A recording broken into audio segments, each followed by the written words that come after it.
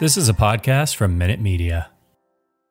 In the fall each year we all congregate. The vow dog gathered at the church's tailgate. The scriptures reading from the book of Munson. Our favorite verse, my God, a freshman. Drunk and obnoxious, we're Georgia fans. Ain't nothing finer in the land. 93,000 of our best friends. It's Saturday in Athens. It's Saturday in Athens.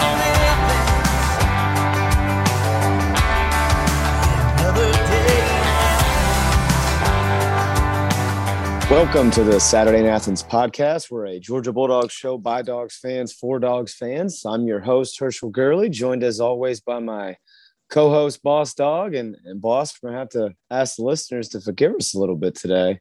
As you can already tell, my voice is not in game shape after how ruckus we were on Saturday night in Charlotte. And I think you're kind of in the same boat as I am. So listeners are going to have to hang with us on this one a little bit as we try and recap a monster start to the season.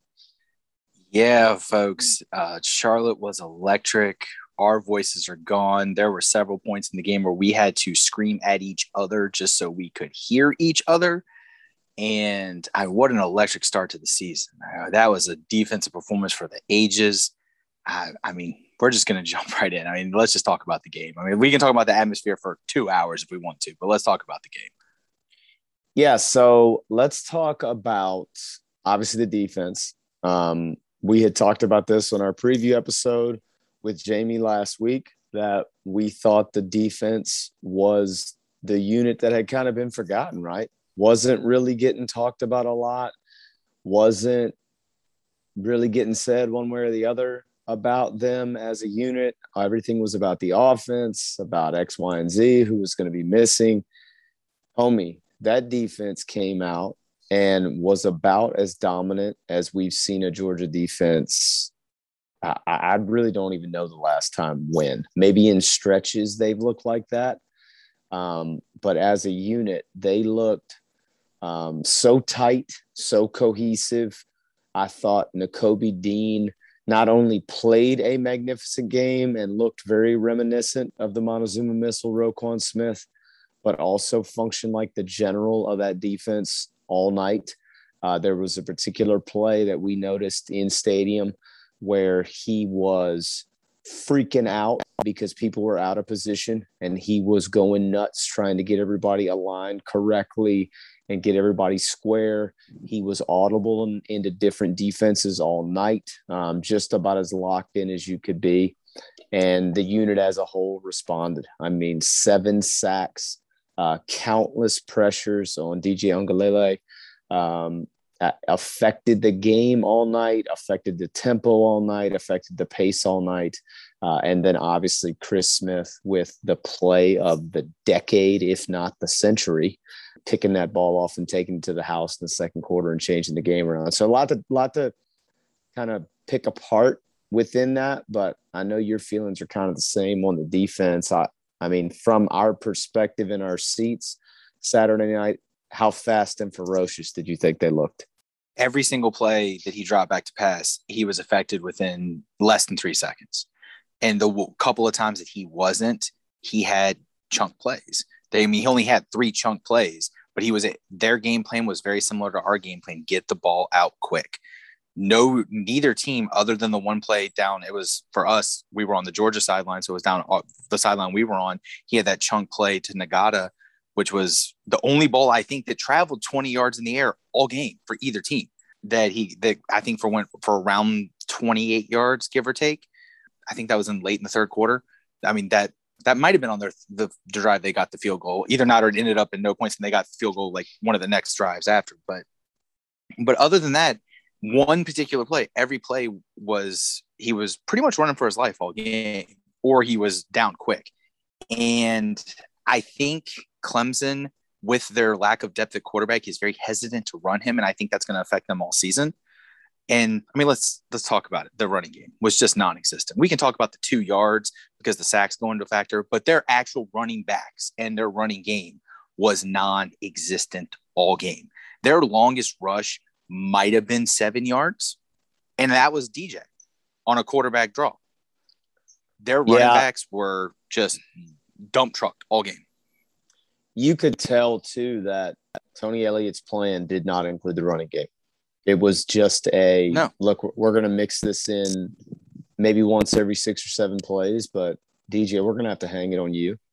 And look, man, I thought he played pretty admirably, to be honest. I mean, given what he had to deal with, I was a little surprised because they had, 4 starters returning on their offensive line. So I thought they might handle the pressure better. But I really do, brother. I think it's a testament to how strong and deep Georgia's front seven is and is going to be all season. Channing Tindall flashed all night. Quay Walker flashed at times. Nakobe obviously was Nakobe. Nolan Smith got started early with the first sack of the game. Adam Anderson had a sack. Trayvon Walker looked great all night. Jalen Carter looked great. Devontae Wyatt lived up to the billing that Jim Nagy's been pumping on the Senior Bowl Twitter about how freakish of an athlete he is. And then Big JD, I mean, just a tone setter and space eater all night. They just were locked in. And look, we talked about this at the game. I probably told you 15 times. You're probably so sick of me saying it. But for me, I know Chris Smith had the game-changing play, and it will be a play that is replayed 1 bajillion times. Georgia fans will never, ever forget him. They'll always love Christopher Smith. But player of the game for me on defense who has not gotten talked about is Latavius Brini. Latavius Brini, yeah. Yes, he was magnificent all night. We heard conflicting reports about whether or not he had actually won the job straight up over Tyke Smith before Tyke was injured. But let me tell you, if he played anything in fall camp like he did on Saturday night, it would not surprise me one bit if that was already his job anyways. He was fantastic, picked up right where he left off in the Peach Bowl. If he develops and stays consistent like that throughout the season, that defense is going to be unbelievable all year long because he is a piece I think folks were not counting on. We talked about this a bunch. We knew Lewis Cine was going to show out. He had a Lewis Cine game, right? He is just as consistent and steady as you can be. Made some great plays. He had the pass breakup at the end of the game before the 4th and 5. Remember? Yeah, on the slant. On the slant that would have been a first down. I mean, Lewis, I think, led the team in tackles. He had a fantastic night. We knew that would happen. Same with Nakobe. We knew he would be great. We knew JD would be great. Christopher Smith makes the play of the game. We knew he would be great based off of his reps last year. Thought Darion Kendrick in his first game as a Dog really showed out. He was locked in all night, had great coverage. I also love, did you notice he had a lot of good energy all night too? Obviously he was fired up and his body language was good. I mean, he was ready to go. And then our question mark that we've had all summer was who was going to play that other corner spot. And Amir Speed and Keely Ringo both got run. And we talked about this driving back yesterday. I think they both played pretty well. Keely obviously had the 2 PI penalties, but like Amir had one too. Yeah. I don't think any of those were because they were like cooked or anything. You know, the one on Keely in the end zone, he was right there. And I think his momentum got the best of him a little bit and they kind of tumbled together, which I don't even know if that was a catchable ball, but that's neither here nor there. But I didn't think any of those PIs were like, oh God, they got burned so bad they had to grab somebody's jersey or something. They were step for step. It was just physicality, I think. So I didn't really have any problem with it. Well, also let's also give the staff credit too, because we've heard a lot about Dan Jackson in the offseason. And we just thought it was, they're giving credit to a walk-on who's playing really well, but we did not expect to see him. He played a lot. A lot, yeah. And he played really well. Like, for a walk-on in that type of magnitude, and he made zero mistakes. Yeah. I mean, that was huge. I mean, he was the 6th DB all night, and we ran dime a lot. Yeah, he played a bunch, and he equipped himself very, very well, which in all honesty was very similar to how he performed at G-Day. Obviously, you always try to take G-Day with a grain of salt, and obviously the game speed Saturday night was way different. I do want to point that out because I don't know how this translated on TV. I don't think you nor I have watched the TV copy yet. But at the game, I was shocked is the wrong word, but let's just say Clemson's defense stood out to me more than I expected they would. Their speed and their ability to close was much better than I thought it would be. I thought we would get some more vertical shots and have some more plays in space. They took a lot of that away. Give Brent Venables a ton of credit for the game he called Saturday night. Also, brother, that Brian Breesy, he is real. Top 5 pick. He is real, homie. And I will say this too. I would not have given him this shine prior to the game, but James Skalski was all over the football field Saturday night. He was. Yeah. Sideline to sideline. It was impressive. I was look, we talked about this too. Georgia was obviously not playing with a full cupboard, right? A lot of their impact guys didn't play. So who knows what things look like if those guys get to play and the dynamics are a little bit different. We will talk later about the effect injuries had on guys that did actually play but came in dinged up, and how that may or may not have affected the offensive game plan. But regardless, I think credit should be given where credit's due, and that Clemson defense deserves a ton of credit. We all talked about this after the game. I will be surprised if they don't run the ACC. The ACC is not very good as exhibited by the losses this past weekend and the folks that they lost to. But I just think Clemson is a very good football team. Sideline pregame, they look like a championship roster from a size and physicality perspective. I thought the speed flashed all night on the field. They're going to have to find some answers offensively, I think, because to your point, they can't have DJ go down, so they're not going to be able to just have him carry them. But it may get to that point where Tony Elliott doesn't have any other choice, right? Like DJ may have to be a guy that is touching the rock 60 plays a game, including planned runs for him. I don't know if their offense will work otherwise.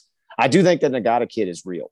I mean, he had a couple catches Saturday night that were strong hands, high point, like great plays. And we were walking home Saturday night after the game, and there was a couple Clemson fans behind us, and this Clemson fan was bitching about DJ and saying he stunk, and they were moaning about if they'd had Chase Bryce, they would have won the game. And my brother at the crosswalk tells the guy, "Look, man, I'm just telling you, I think the kid's really good, and I think he's real." And this Clemson fan's like, "I have a really high football IQ. I am super intelligent about football, and he stinks." And so we're like, all right, yeah, whatever. Go have a good night. But, dude, DJ's good. He made throws Saturday night, given the pressure that Georgia was putting on him, that I don't think 5 other guys in the country could make. It's his third start. Dude, I'm just saying, I think the physical talent's there. I thought he was super composed all night, even though he was dealing with a lot of the pressure. And Kirby even said something in the postgame about, look, I think our pressure gave him problems, and he had difficulty setting his eyes downfield after we hurried him at the beginning of the game. And I do want to talk about that. I thought that was really important, the way the defense came out and set the tone. 3 out of Clemson's first 4 drives were 3 and outs. Even on the one that wasn't a 3 and out, they never looked right. It was super disjointed. Pressure was there all night. And I just thought it kind of set the tone and got DJ off schedule, and it paid dividends all night long. Well, look, I want to talk to you about, speaking of those first 4 drives, the 4th drive, Clemson ended up 4th and 8. It was another 3 and out. Georgia gets a big stop late in the second quarter at about the 5.5-minute mark. Clemson's on their own 16 punting. Georgia's looking to get the ball at midfield. Clemson's punter, Will Spires, gets off a horrendous punt. It dabbles down at about the 50. Kieris decides not to field it. We could see him on the field waving to get away and look like he was trying to do, Peter, to get everybody away. Unfortunately, it was so loud there's probably no way the guys could hear him. The ball unluckily dings off Kendall's foot, and Clemson gets the ball at midfield. And we were thinking in the stands, damn, this is going to be something where we didn't do anything wrong. And now Clemson's going to get great field position, get some points on the board before the half, and then get the ball back to start the second half. The swing drives. And then the 5 plays after that are what turned the game. I mean, Clemson got a first down, something like a 12 or 13 yard pass completion, and they were down to like the 30 with 3rd and 4. So they're looking at a 3rd and manageable. They're either going to get a first down, or if they don't get the first down, they've got a makeable field goal attempt to go up 3-0 and have momentum after Georgia has absolutely dominated the half, right? And I think it would have been a big wind suck out of the stadium and maybe out of the sideline as well. And then we saw what happened. And I just want to set this up because from the stadium view, again, I don't know how it looked on TV. I don't know what the angles were, but from the stadium view, it looked like the way the coverage was set up, and I think they dropped into some type of zone, and they were bringing pressure from the arm side. But Chris Smith essentially had to monitor. Christopher Smith had to monitor Justin Ross in the slot. He was on the hash, working the right hash. He runs like a quick slant.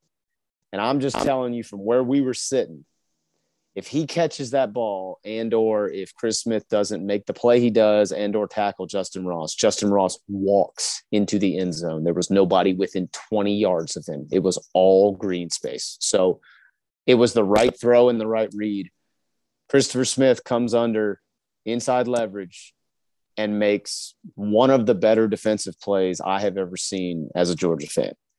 I mean, not only did he make a clean catch on it, first off, did it look like he knew where it was going? It looked like he knew that was the hot call. It looked like he knew what the positioning was going to be. He read the eyes, and you can see him creeping down on the replays, right? Yep. He picks that thing clean, and then it was a foot race, and it was all over because DJ's a hell of an athlete, but that 250 pounds of beef wasn't catching Christopher Smith. I mean, he looked like he had a rocket up his ass. He was going so fast.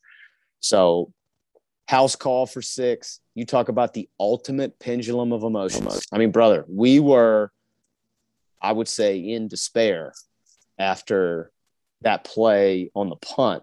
And then you go from that to just absolute delight on that pick 6. And have you ever been in a stadium?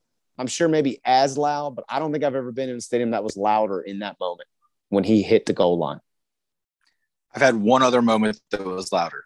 2011, when Bakari Rambo picked off whoever the Auburn quarterback was and returned it, the pick 6, and I was in that end zone. He was coming right at me.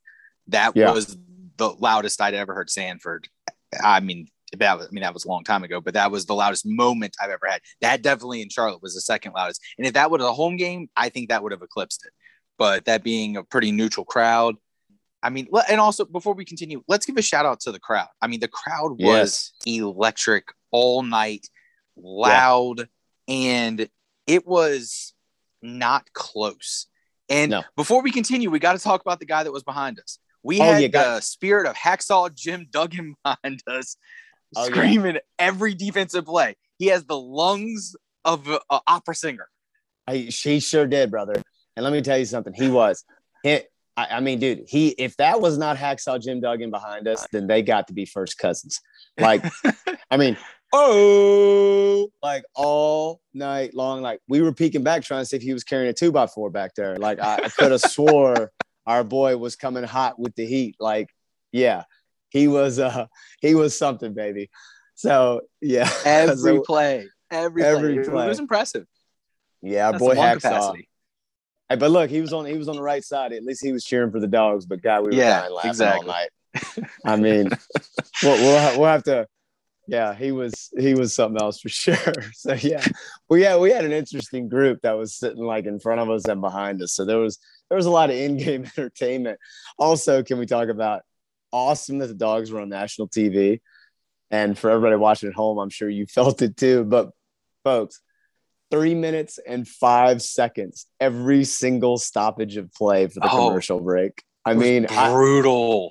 In some ways, it did feel like it affected the game because it just looked like nobody could kind of get in any rhythm because there was no real game flow, which I do think benefited Georgia's defense and probably Clemson's defense too, because I think it allowed both of them to stay fresh. I mean, dude, you're essentially getting a timeout like every possession.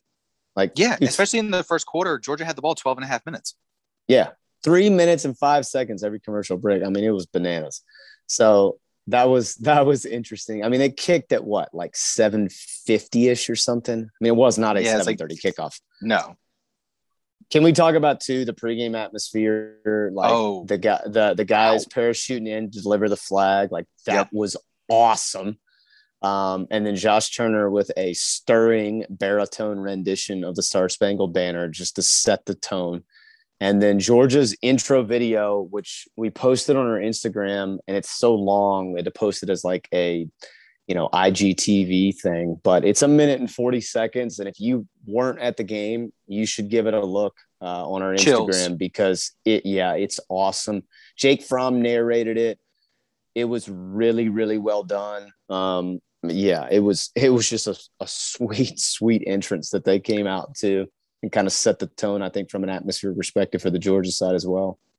Charlotte did a good job for both sides, though. I mean, they did stuff throughout the game that made it feel like a home game for both teams. They did things like, they played Bobo O'Reilly, and we did light up Sanford at the beginning of the fourth quarter. Like they did things that were traditions at both home stadiums for a neutral side. I thought Charlotte did. Charlotte was a great host stadium. All I've seen all day on Twitter is how people are talking about how they hope they never play a game because the traffic was so atrocious. Because who cares about the traffic? Who cares? Honestly, I was there to watch a football game. If traffic sucks, it sucks. Get over it. Yeah, that's a great point. I'm glad you brought that up. I think the Charlotte Sports Foundation, the folks that work with the Dukes Mayo Classic directly, which they partner with Charlotte Sports Foundation and Dukes Mayonnaise, they all did a phenomenal job. First off, the new field turf and the way they had it painted, it looked mint. The backdrop on that stadium with the skyline in the back and the big buildings lit up was awesome. The weather was perfect all day Saturday and Saturday night. There was even a little fall crispness to it at times. It was a living, breathing embodiment of college football that night. Full stands. I thought everyone that you interacted with at the stadium was very nice. It was Bank of America Stadium was a phenomenal host. Charlotte Sports Foundation was a phenomenal host. Dukes Mayo Classic and Dukes Mayonnaise were phenomenal hosts. It was a great, great event. And from what we've heard, it looked great on TV and sounded loud on TV. So you love hearing that. The ratings were good. I think it came out today. They carried something like 8 million viewers. I think it is the third most watched game, in like the last 5 years. I think they said second. I think they said second. Yeah, I think they said it would have been top 3 last season. I think Notre Dame, Clemson, and Alabama, Georgia were bigger numbers last year. Oh, okay. But still, 8 million folks watching a game on Saturday night's a big number.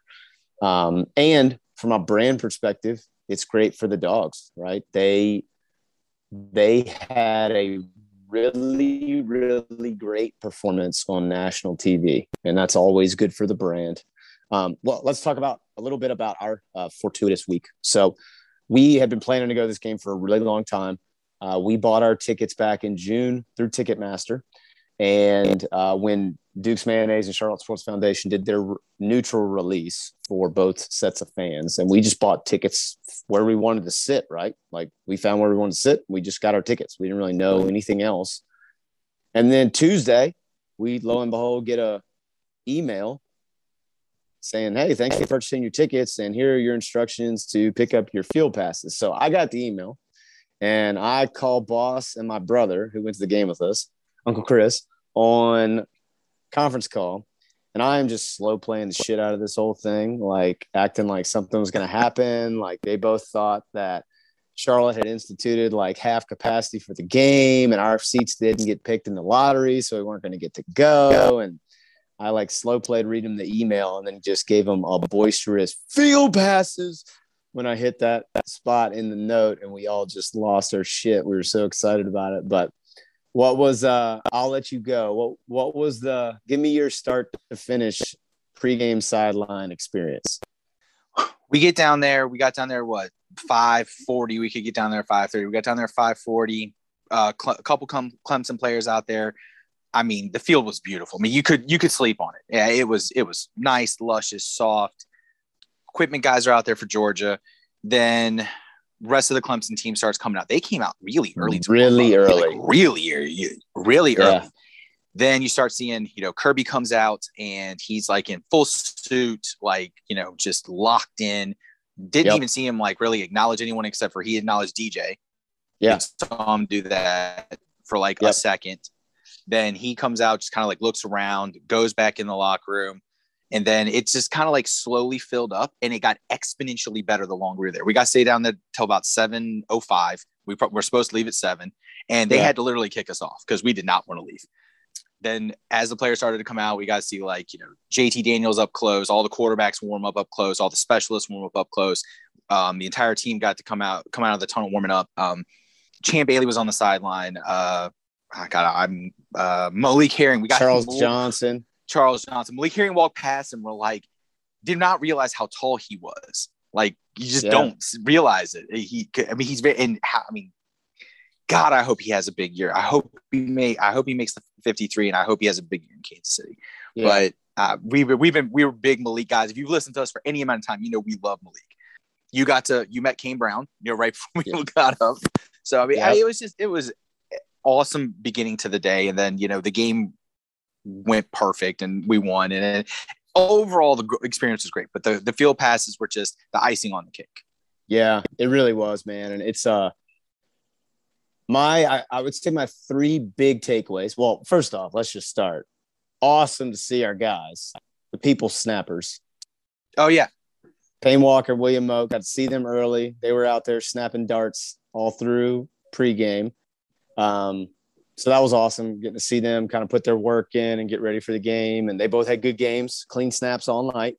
So that was great. And I heard or saw on Twitter or something, I think William must have got some airtime on ABC Saturday night. And I think he was getting ribbed a little bit about that. So I'll have to check the TV copy to see. I don't know if he made a tackle or made a block or something, but apparently he got some airtime on Saturday night. So I have to check that out. But love it when snappers get some love. And then, dude, Clemson's long snapper had the freaking fumble recovery on the muff punt. So snappers everywhere. We love that. Straw that stirs the special teams drink. #. But so love that. Love seeing those boys. Was happy they did great. And they're going to have great seasons. We're so excited for them. And then, yeah, man, I thought it was neat. We were standing by the tent, and Nakobe was in the tent getting his ankles wrapped. So, we were 2 feet from Nakobe getting his ankles wrapped. He's just kind of hanging out, getting wrapped. And dude, Malik walked by, and Nakobe's like, Leak! And kind of called him over, and they dapped up. And dude, I would bet you, we saw 10 guys go out of their way to go over and see Malik pregame. And I just thought that was cool, man. You could tell how respected he was and how much guys loved him and were happy to see him. And that was cool to see, man, because we wouldn't have seen that otherwise. So I loved that. Thomas Davis was very present. He was rocking a Georgia #1 basketball jersey. Just looking so fired up to be there. So that was cool. He hung out and talked with Kirby a little bit. Kirby's family was on the field. I'm pretty sure his wife, kids, and I think that was his brother that was down there too. On the sideline pregame. So he came over and took pictures with them and hung with them. And he was talking with TD. And that was fun to kind of watch all the former players be there and be jacked up and excited about it. Champ was there. You talked about that. He looks like he still play. All right. The other thing we got to talk about is Darnell came out. We got to talk about Darnell. Yes. He is an absolute T-Rex. Unit. He is just a unit. He came out, and I took probably 7 different pictures of him trying to get one that actually did him justice. He is just a large American. And I couldn't get over it. When he comes back and he's healthy and he has pads on, you talk about a field tilter. Holy hellfire. He looks like a cartoon character. It's like somebody drew him. He's not real life. I'll just put it that way. So that was cool. And then, dude, JD's the same way. JD came out and first off, I thought he looked good. He looked cut up. He looked svelte. And I thought he looked real light on his feet in pregame, and that continued into the game. He looked good. The other one was Brock Vandegrift looked real. He was just throwing darts, #1, but he looked like an NFL quarterback. I'm talking body build, all of it. He just looked like the real deal. Plus, he's got the boss hair going now. He's your brother in locks when it comes to that nice lettuce. He's just got it flowing, and he's rocking the beard now, like your favorite co-host. So we love that. We're team beard for sure. So he looked electric. Yeah, man, I'm with you. I just thought it was an awesome experience. I thought the turf was super surprising. It was cool to be on the surface and kind of feel the bounce of the new field turf. It's just unreal to me how far they've come. Like, we've played on different variations of turf over the years, and that was the best turf surface I've ever been on. And I'm going to tell you, when I was working for the Redskins, we worked a game in Charlotte at that stadium, and I thought they had a beautiful natural surface. It's the nicest natural surface I'd been on outside of when we worked the Super Bowl in Miami, and that was the best surface I've ever been on. So I thought Charlotte had a great natural surface before. I think it was a business decision, though, right? Like, they want to hold concerts, they want to do multiple events. Like, it's a smart decision. So yeah, and I thought it held up great. Everything about the field passes was absolutely awesome. And it was also cool because we got to see the injured players warm up, and Dom looks so close to be back. He's still wearing the full knee brace, and I'm pretty sure they want to get him back to where he's only in a sleeve before they're going to have him out there. But he's got a slight limp, but he looks so close. He was with the punt returners doing stuff like that. He wasn't running routes, but he was with the punt returners, and he was cutting a little bit. So that's good. He's not just running straight lines anymore. So, dude, how antsy did he look? Oh my God, he wants to get out there so bad. I mean, he hasn't played since the SEC championship in 19. Yeah. So he wants to get out there so bad. It's not like we couldn't have used him on Saturday. Yeah. So let's get into that. I mean, let's get into the offense. We haven't really talked about it yet. Yeah. So first off, I think we need to caveat all this with, I think everything went sort of how we expected from a use piece, right? Like, the guys that they used, we weren't surprised about, except Kearis Jackson. That's the one I think we all thought he was going to play more. And when I say we all, I mean, like, the three of us. We thought he was going to play a bunch. He warmed up all night. He was returning kicks. But then Kirby came out in the post game and just said, he's not able to cut yet. Like, he's not quite there yet and able to do the things we need him to do out of the wide receiver position. And man, I thought he was missed. I mean, look, he's the leading receiver from last season, and he's a senior leader. And I thought he was missed terribly. And this is no shot against Ladd McConkey, but Ladd McConkey shouldn't be getting that much run, right? He just shouldn't be. And he got a ton of run on Saturday night. So I thought we missed Kearis a ton offensively. The other piece of it was, Jermaine was obviously not 100%. I'm not saying he's not healthy. I'm just saying he wasn't ready to go. And he didn't play full snaps. And even when he was out there, he just didn't have that burst. And we got a little bit of insight into that today. Kirby had his Monday press conference, and he said, look, out of our 42 practices we've had in 2021 between spring and fall, Jermaine's maybe participated in 10 of them. He's just not in game shape. He's like, and we're working with him. He's done everything we've asked him in rehab, all this stuff, but he's just not in game shape right now. And let me tell you, you could tell. I mean, he didn't flash at all night. I would not have even known he was on the field if I wasn't looking for him. Right. I mean, he just was a non-factor. And I'll be honest about this too. They obviously missed Jermaine and Kearis in the passing game, especially vertically and getting into the intermediate and deep passing game. But the big one for me, brother, was blocking. They are both adept run blockers. And to not have really either one of them for the full capacity of the game, I thought it mattered. I thought Marcus looked good. I thought he looked healthy. And he was very engaged. And I think him and JT are going to have some good chemistry this year. The thing that jumped out for me offensively, Brock Bowers and JT were locked in together. Brock had 7 catches. I mean, they went to him. 8. They went to him early and often. I mean, he was a piece of the offense. So that was great to see, because that's just another weapon they're developing in early reps in a big time game. True freshman. I mean, yeah, that was great to see. Thought the running backs all looked good. I thought the stable looked fresh. I thought having the ability to rotate all 4 of them. I'm just going to have to get on my bus right now and drive it for a minute. My boy Kenny McIntosh looking excellent. I mean, you know how I love when they feed number 6. So I was fired up for him to get a couple runs, had a nice run where he hurdled a couple guys, just looking electric like he always does. Can we talk about Zeus absolutely murdering somebody on social media post-game? Yeah, I was going to get to that. And that was on that the play that he took the picture from is the last play. They got the first down that sealed it. Yeah. And it makes me wonder what they were saying to him. Because let's not forget, Zeus had 2 fumbles in that game. One was a play that was blown dead.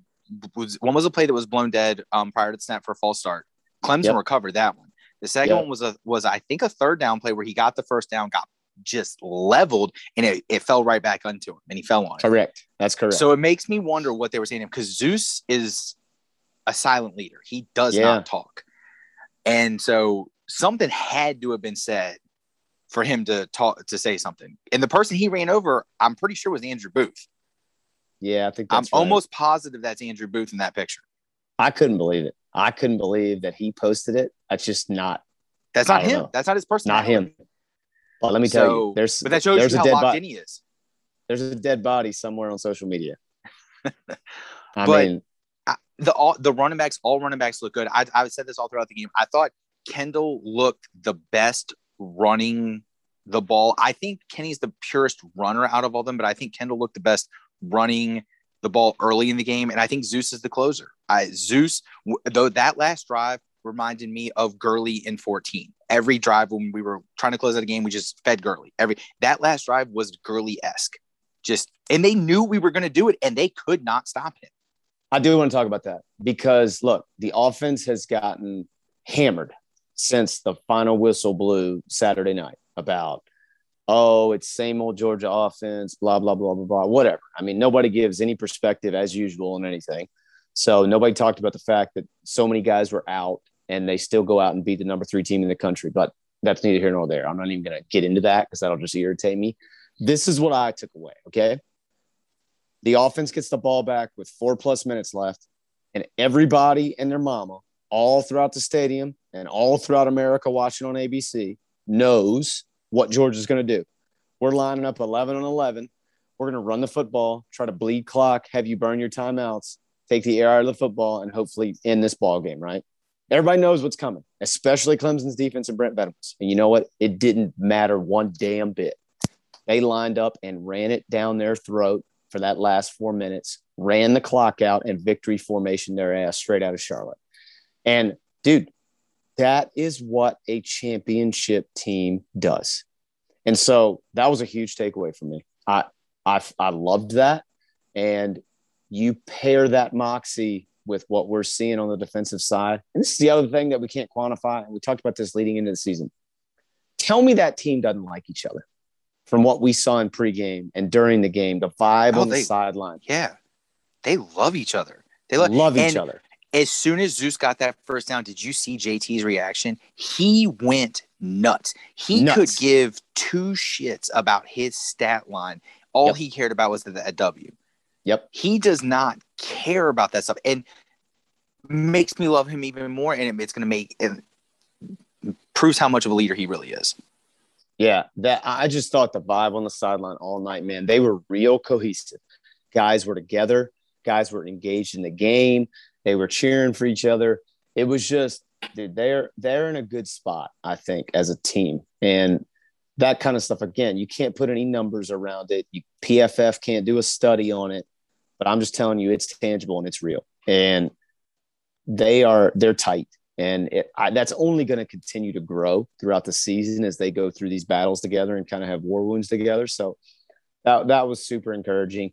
I do want to talk about the O-line a little bit, though. Can we give them a little shine? I mean, look, they were the unit that you've been on for 6 months, and that a lot of people said the variable for us in the game, the turning point is, what does Georgia's O-line do against Clemson's all-world defensive line? And I'm going to tell you, I thought they equipped themselves pretty well. Now, we talked about this at the game. Justin Schaefer had a rough night. Brian Breesy ate his ass up for a little bit. But yep, he did. I think Brian Breesy going to eat a lot of people up. So I'm going to give him some grace on that. But Jamari, I thought, played really well. He got it on the edge a couple times on some of those toss sweeps and just dominated some edge players, which was awesome to see. I thought SVPG had a very good game. Hold on. This is breaking news, completely irrelevant to anything but Georgia Clemson. I just had a thing pop up that says that Trevor Lawrence has to don UGA colors because he lost a bet to one of his teammates. My guess is Terry Tyson Godwin. Gamble. Oh, it's Terry Godwin. Yeah, okay. he's already wearing the white pullover hoodie that Uncle Chris has. And Terry Godwin already put the picture on Instagram. It's on the Instagram stories for Terry Godwin. It just popped up in my notifications. I was like, oh my God, hold on. Oh yeah, and he was there Saturday night. Trevor Lawrence was in the house. That was as loud as Clemson was all night. Was when they showed Trevor on the big board. Honestly, yeah, that in the pick, that in the JT pick. Yeah, sorry, so, man. Completely tangent. So, but no, the offensive line and Tate went down early, and you had to shift. You have to shift Erickson over. You put Erickson there, which that's not his natural position. He's a natural. He played center. Well though. He played well at guard. I mean, it's not like the other D tackle is a slouch either. They shift Miles Murphy, Xavier Thomas, and Breesy all around on there. Those 3 5-stars. Those are three. Now Xavier Thomas is coming off of a rough year where he had missed most of it due to COVID. He lost a lot of weight, but those are still huge, talented defensive linemen that he went against. Well, so look, I'm very curious to see how the offensive line is going to shake out next year because Tate's out for the year. Or next week because Tate's out for the year.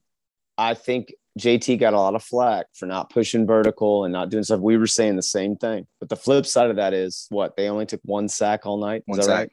Yeah, 1 sack. So he was getting the ball out. He was eliminating negative plays, which there were really not many of at all. I don't know, man. I'm not doom and gloom about the offense. I take it for what it is. They played an excellent defense that was bringing back not just 11 guys, but 11 guys with a lot of starts. So why can't you just give credit where credit's due and just be exuberant about the fact that you just opened the season on a neutral site where you were a 3-point dog against the number 3 team in the country and set yourself up for a magical year? And I'm just going to tell you this. We had a phenomenal walk post game from our seats out of the stadium down the concourse that was filled with Dawgs fans, just serenading each other with UGA, and then rotating it with who's that coming down the track? I mean, dude, it was freaking electric. And it was literally the entire walk down the concourse. So I say all that to say, boy, did it remind me a lot of South Bend in 2017. That's what the post-game atmosphere felt like. That's what really the end game felt like, that you were getting a real peek at what the team was going to be in a high-pressure situation in a national primetime environment. And then fans kind of starting to go, wait a minute, something might be happening here. Like, this was special. And that's the feeling I had walking out of that stadium Saturday night. I mean, did you get that on your insides when we were walking out? It was amazing. I took a video of as best you can when you're, shoulder to shoulder crunched in with all those people. But that was one of the highlights of the before and after for me was the electricity within the crowd. Yeah. And just, there was a lot of adult beverages consumed in that crowd, but everybody feeling the elation in that moment was just awesome. And I mean, we've been talking about how special we think this team is since, I don't know, February. Yeah. So it just confirmed more of what we think. And if the crowd can, get the whole, oh, here we go again mentality out that, Georgia fans typically, have, I think that this could be really special. So you got me the picture from the Notre Dame game of Terry one-handing it, which is like one of my favorite pictures of all time. Yep. There's a couple pictures I'd like to have from this game. One is, and I haven't seen it yet from the vantage point I would love to see all the different vantage point photos of Kirby sprinting over, jumping up on the benches on the Georgia sideline and giving the hearty visor salute to the Georgia faithful on the Georgia side of the field. Yeah. Like, I would love to have that picture from an angle where you can kind of see his stature, but then also see what he's looking at. Does that make sense? The fans. Yeah. What he's looking at. Yeah. So I'd love a picture like that. And then, man, I would love to have a picture of either Chris Smith at the mesh point where he's right underneath Justin Ross picking the ball, or when he's dashing towards the end zone with his convoy behind him, something like that. Because, man, that moment was just iconic. I mean, it is the reason why my voice is the way it is, because I lost my collective shit for a solid 5 minutes, like just went absolutely crazy. I probably yelled, give him the pads like 30 times in a row. Took him a bit too. I was kind of shocked. It took him a bit. It did. They were trying to get him to him, and then he finally put him on. And the whole place went crazy. So yeah, that was. There's one thing that's awesome. missed in that pick six, and I didn't notice it until I saw the replay this morning. Actually, Keeley, who was to the left of him on that play, ended up coming down, I guess, with the intent to help block, and was good 15 yards behind him and almost caught him.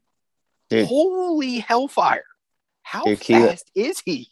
He's freakish, man. And he looks real. Like seeing him field level was, dude, he's an NFL draft pick. Like he stays healthy. He is a first round NFL draft pick. And I think he'll get there, man. He looked real on, he looked super real on, I thought all night, like the way he matched up and all that stuff. Like it was great. So, yeah, that roster just so loaded. So we have to give another shout out to the Georgia Bulldog faithful Twitter that was just A+ Sunday morning. Oh my God. The two that stand out in particular. I got up and went to the bathroom this morning. I now have more rushing yards than Clemson. Yes, that was excellent. And football is a game of inches. Clemson had rushed 72 inches versus Georgia. 72 inches. That was my all-time favorite. I mean, we all laughed out loud. Yeah, that was good work. Real good work. Well, good job, Dawgs. Good job. Staying on the vein of appreciating Georgia, Georgia showed once again that nobody travels better than the Dogs. Nobody. Nobody. When they dim the lights before the fourth quarter started, and all those phone flashlights were engaged. I mean, there was way more phone flashlight volume than I anticipated in that stadium. Yeah. Our sideline was definitely 85% Georgia, but when you're looking at the other side, you can't really tell because first of all, it's across the damn field, but orange and red kind of can blend together a little bit. So it looked like it was majority orange over there. But then when the lights came on, it was like, oh, okay. This is not 50-50 like we thought. We definitely had more fans there. Yeah, it was a lot of fans. It was loud. It was loud all weekend. I thought it felt like there was more Georgia fans in town. I mean, obviously you're kind of looking for it a little bit, but we went to game day. Let's talk about game day a little bit. I felt like there was more Georgia fans in attendance at game day than Clemson fans. It felt more red and black than it did orange that day. I'd say probably 2-1 at game day. Let's just say too, how awesome was Bearden Park as a host for that? Like how cool was that spot? Absolutely awesome. Yeah, like super centrally located right outside of Truist Field, which is where the Knights play. And then it was 2.5 blocks from the stadium. So like it was essentially like the epicenter of college football in Charlotte for those 5-6 hours that people were out there milling around. And they did some cool tie-ins, I thought, to the local community, having the College Game Day race car, like being in Charlotte. Like I thought that was a cool nod. And then we did the thing where you could do the QR code, and then you take the QR code, and they had a bunch of lockers, and you give them the QR code, and one of the lockers opens, and they had College Game Day swag, and Uncle Chris got the College Game Day. Uncle Chris got the best. Yeah. He sure did. He got the College Game Day gloves with the tackified leather on the back. I mean, those things were legit. We once again did not get there early enough to get us the College Game Day hard hat. Damn it. But we were there, dude. I was very impressed with how early we got there. We were there about 7:25? Yes. I mean, our grand total of sleep for the weekend was not much. Not much. No, it was for 3 days. It was not a strong performance sleep-wise for the weekend, but I think that's to be anticipated a little bit. No, it was not good. That's exciting. But yeah, it was a cool event, man. It was cool seeing the Spike Squad out representing. We love what they do. Harry Dog was all over the place. Georgia cheerleaders were out. It was a really great environment. Like you had said, we saw Kane Brown on the field, who was the guest picker that day. And man, I just want to say, like, I don't, regardless of what you think of his music, I mean, I love his music. I enjoy it. but we met him on the field. He couldn't have been more gracious, like super nice guy, and loves the Dawgs. And it made me like an even bigger fan of how he is. So it's just awesome. So that was cool to kind of see him down the field. He was bigger than I thought he was going to be. He's probably like 6'1" or 6'2". Yeah, easy. He was bigger than I thought he was going to be. So that was cool. I also want to talk about at our tailgate. We had a family friend let us use their RV for the weekend. So we had a nice kind of tailgate setup. And I had met some folks at the Charleston alumni group event, Brandon and Libba, and they came to our tailgate and brought some friends with them who we also got to meet and really enjoyed hanging out with. So just want to thank them for coming. That was a lot of fun. They certainly didn't have to come spend part of their day with us. So man, we appreciate that. That's what we love about this, is kind of having a community of Georgia folks to share all this with. So thank you to Brandon and Libba for coming. We appreciate y'all coming to hang out and for bringing so much fun and energy. And it really was just a great day. Like, I think everybody, like not just us, but Georgia fans, Clemson fans, college football fans in general have been starving for this and yearning for this opportunity to have a real quote unquote college football weekend again. And this was it, man. College football was back, and it was just made you feel good, kind of walking a little lighter. Like the world felt a little less heavy this past weekend. And obviously it feels even lighter because the Dawgs won. And so it kind of sets us up.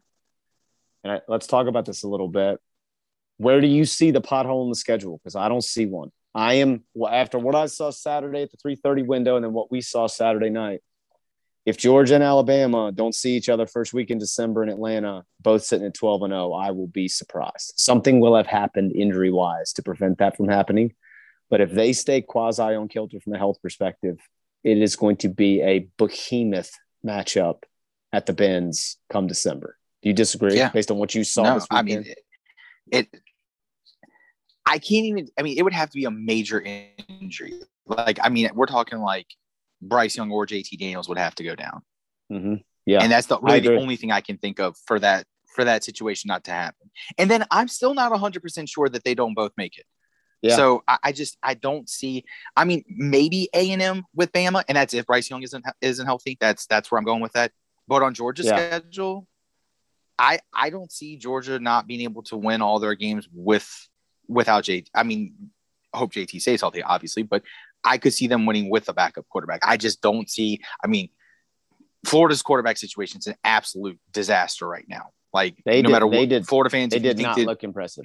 They did not look good. If you think that situation is good with Emory Jones right now after he threw 2 picks against FAU, and you basically the other guy, Richardson's a running back. I mean, that's what he is. He was 3 of 8 or 4 of 8. He was 50% or less of completion percentage. So against a mediocre team, I mean, unless one of them develops a lot during the season, I just don't see it. Yeah, look, I've been very clear about how I feel about Florida and what they're shaping up to be.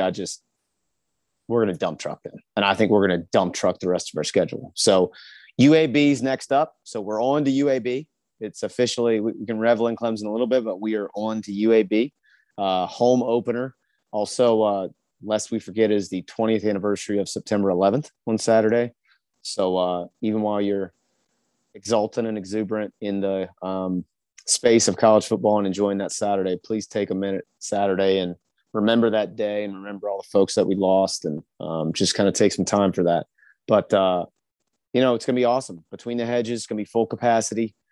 I'm sure the Classic City is going to be alive. I can't wait to see all the videos and pictures. We will not be in attendance next weekend, but I am fired up to see kind of all the footage come out of it, and excited for that 3:30 kick against UAB.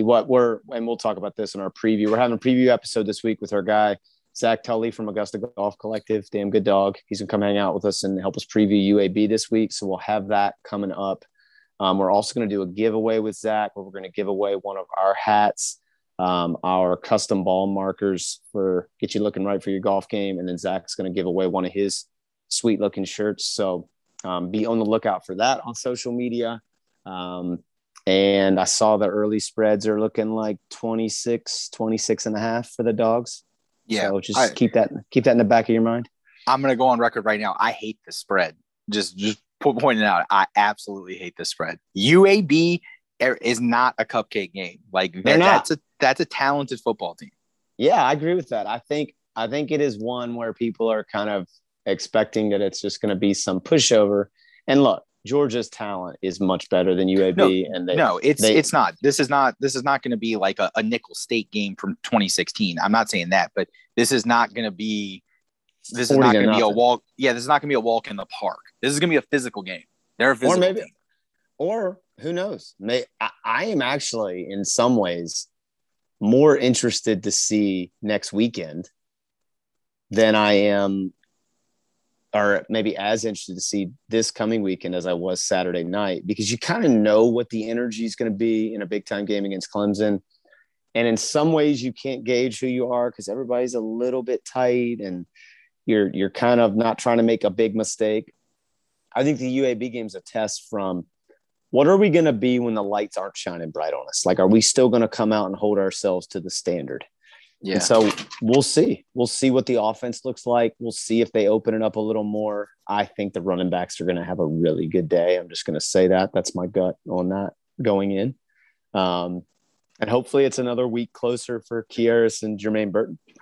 So hopefully they get some more run, and then maybe we see some more openings for guys like Marcus Rosemy-Jackson, maybe for Brock Bowers. From what we saw on the sideline, I don't think Darnell's going to be back. So I don't know. Okay. We'll see where it's going to go. But I'm excited to see what's going to happen in that game. We'll preview all that up and make some more picks. You got any kind of tally for how we looked last week pick-wise? No. Other than I was right about Penn State and Florida State. That's really all I got to say to you. Other than that, I have no idea. That's true. I'm just going to throw out there that I did pick Minnesota correctly. And you picked FAU. And I picked Florida Atlantic. So those are the two that I know that are opposite of us. Other than that, I have no idea. Yeah. Well, we got the Dogs right. So yeah, we got the Dogs right. So that's the important one. I mean, really, other than that, really what else matters? So. Yeah. All right. Well, I'm sure we missed something, but I think we covered all the big stuff. And boy, am I still riding high from just a fantastic way to open the season. And gosh, man, I am so ready to see what kind of magic is going to happen this fall. Can't wait.